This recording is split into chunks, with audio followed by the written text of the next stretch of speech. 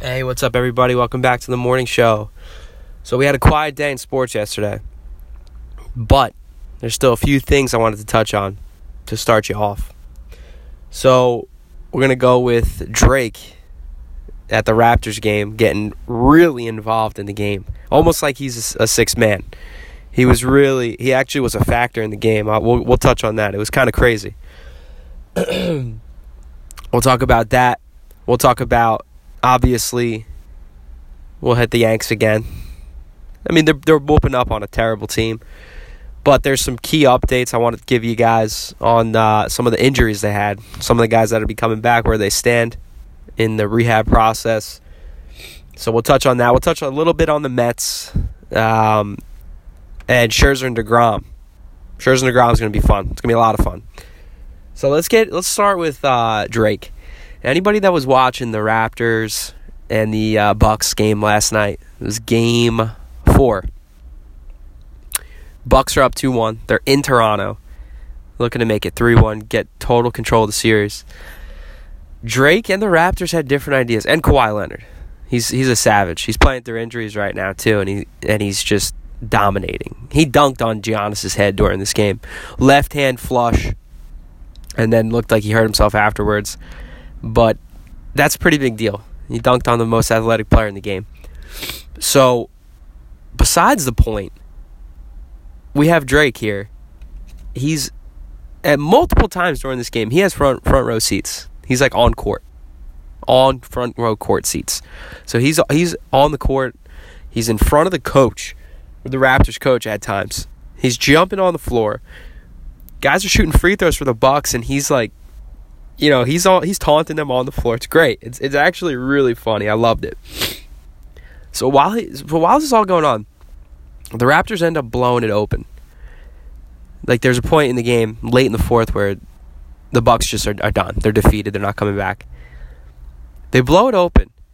Drake walks behind Raptors head coach and starts massaging him. Starts massaging his shoulders from behind. It's all over the internet. Just go to my Twitter page. I retweeted it. It's hilarious. He's just massaging his shoulder blades. And the Toronto coach does nothing about it. I don't even think he felt it. I think he was so locked in, he was just pissed. I think he was just pissed. He didn't care who was touched. Anybody could have touched his shoulders at that point. Wouldn't have mattered. So Drake's doing that. He's like Spike Lee 2.0. The Toronto Raptors have their very own Spike Lee. It's great. I think it's great for the game. I really do. Some people talk about how, he's going to get in the way one of these times. There's going to be a play where Drake gets involved. I think he knows, better than to actually get involved in a play. So let's stop worrying about that. Let's all calm down. It's all fun. It's great for the game. We need more Spike Lees. That is awesome. I love that. So that was great. Toronto ties it up 2-2. Going back to Milwaukee for Game 5. I knew this was going to be a dogfight. You knew it was going to be a dogfight last game when they won in OT. And Kawhi is just refusing to give up.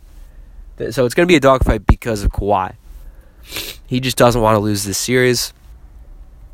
The Warriors on the other side, they're getting their full treatment, full rest. They're going to have so much time off, which could play against them in Game 1. I don't know about historically how they are when they have a ton of rest. But, there might be some rust. They're going to have like almost a week and a half off by the time this next series starts up. So, hopefully there's rust. Hopefully there's a ton of rust. Hopefully they can't shake the rust. Hopefully it turns into like they just break because there's so much rust. But that's not going to happen. So Toronto and Drake take down Milwaukee and Giannis. And I can't wait for next game. Part of the reason because of Drake. I want to see what this guy does next game. I want to see if the refs get in the way. It's great. It's great for the game. Don't let anybody tell you otherwise. Really good for the game. So we had, let's see what we had. We also had a Kevin Durant rumor. Los Angeles Clippers are a heavy favorite to land Kevin Durant if he leaves Golden State. It doesn't really surprise me. He probably likes it in California. Clippers they look like they're on their way up.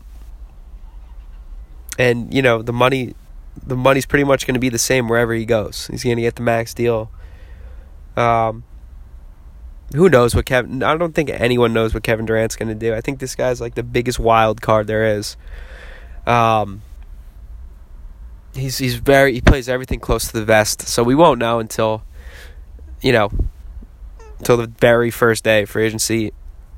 And, the Golden State's going to be pulling out all the tricks to try to keep this guy. They already started. If you haven't been paying attention, they've already started the recruitment process for him. They are going after anyone that even suggests the idea that Golden State is a better team without Kevin Durant. They are taking all those bullets. They're jumping in front of Kevin. No, that's not true. Draymond was crying again yesterday. He was like, no, we are not better than Kevin. We're unbeatable with Kevin. We need Kevin. They need Kevin. The word need is such a funny word sometimes, how people decide to use it. This is not one of the cases where Draymond Green should be using the word need. They don't need Kevin Durant. So the recruitment process is well underway. Klay Thompson made comments on it. Steph made comments on it. The keyword is need. They're all using the keyword need to coddle Kevin Durant. They need him to know that they, quote-unquote, need him when they don't. So that's the recruitment process. It's already begun. The We Need Durant campaign. So we'll see. We'll see if Kevin can see through the BS. And then maybe finally go to his own team. So yeah. Conference finals. It's actually really good. I talked about my first episode looking at the NBA playoffs from a micro standpoint. It's amazing when you look at it from that standpoint because the Raptors-Milwaukee series has a lot of juice. There's a lot of juice. Don't peek ahead. Don't peek ahead to see what's going on after this series. Just focus on this one. It's a lot of fun. So, switching gears to baseball. Yanks keep rolling. Clint Frazier had 2 bombs last night. Gary Sanchez continues to club the ball. He had a 3-run bomb again, back-to-back nights. Gleyber Torres had a couple RBIs. He dominates the Orioles. And they're just beating up on a bad baseball team, which is great. That's what you should do. They could have easily came in and got swept by the Orioles this series after a big series with Tampa. Kind of like how the Mets went down to the Marlins and got swept by Miami. Another bad baseball team. Not with the Yanks. They're looking to sweep tonight. And Domingo Germán was good. He got a little bit of trouble with the long ball. He did give up a 3-run bomb. But other than that, he was solid. Let's get to injury updates for the Yankees. So, a lot of reports yesterday. A lot of updates yesterday. Stanton could be back this weekend. Apparently, everything's going well with him. So, we could see him in a Yankees lineup this weekend, as early as this weekend. Aaron Judge started taking dry swings. So, he's swinging a bat, not with intent. He's not swinging. He's not going against live pitching or anything like that. But he's swinging a bat. It's a huge step for him. James Paxton felt completely fine after a bullpen session. The next step for him is a simulated game, and then we could see him back in a Yankee uniform. I'm speculating on that, maybe next week. He might be back next week. That's speculation. That's not a real report. And Dellin Betances is increasing his throwing program. He's starting to throw from longer distances. He's throwing more pitches. I believe it's all flat ground though, so he's still a little ways away. No update on Severino as far as I know. I think that's the only guy we haven't really got an update on. When an update does come in, you guys will know instantly. So those are the updates there. Mets got a win last night. They beat the Nationals 5-4. They should be beating the Nationals. This isn't a good baseball team. It was a dogfight though. Last I checked, it was tied like 5-5 in the 9th inning. or 4-4 in the ninth inning. They ended up winning 5-4, I believe. So they're fighting for that game, and they're fighting for their lives. They're fighting for their lives, and it's easy to see. They're struggling against bad baseball teams, but a win's a win. They'll take it. Scherzer, Degrom is today. Fantastic pitching matchup. If you guys remember opening night, both studs were studs. It's exactly what they were. They dominated opening night. They both had like 12, 13, 14 strikeouts.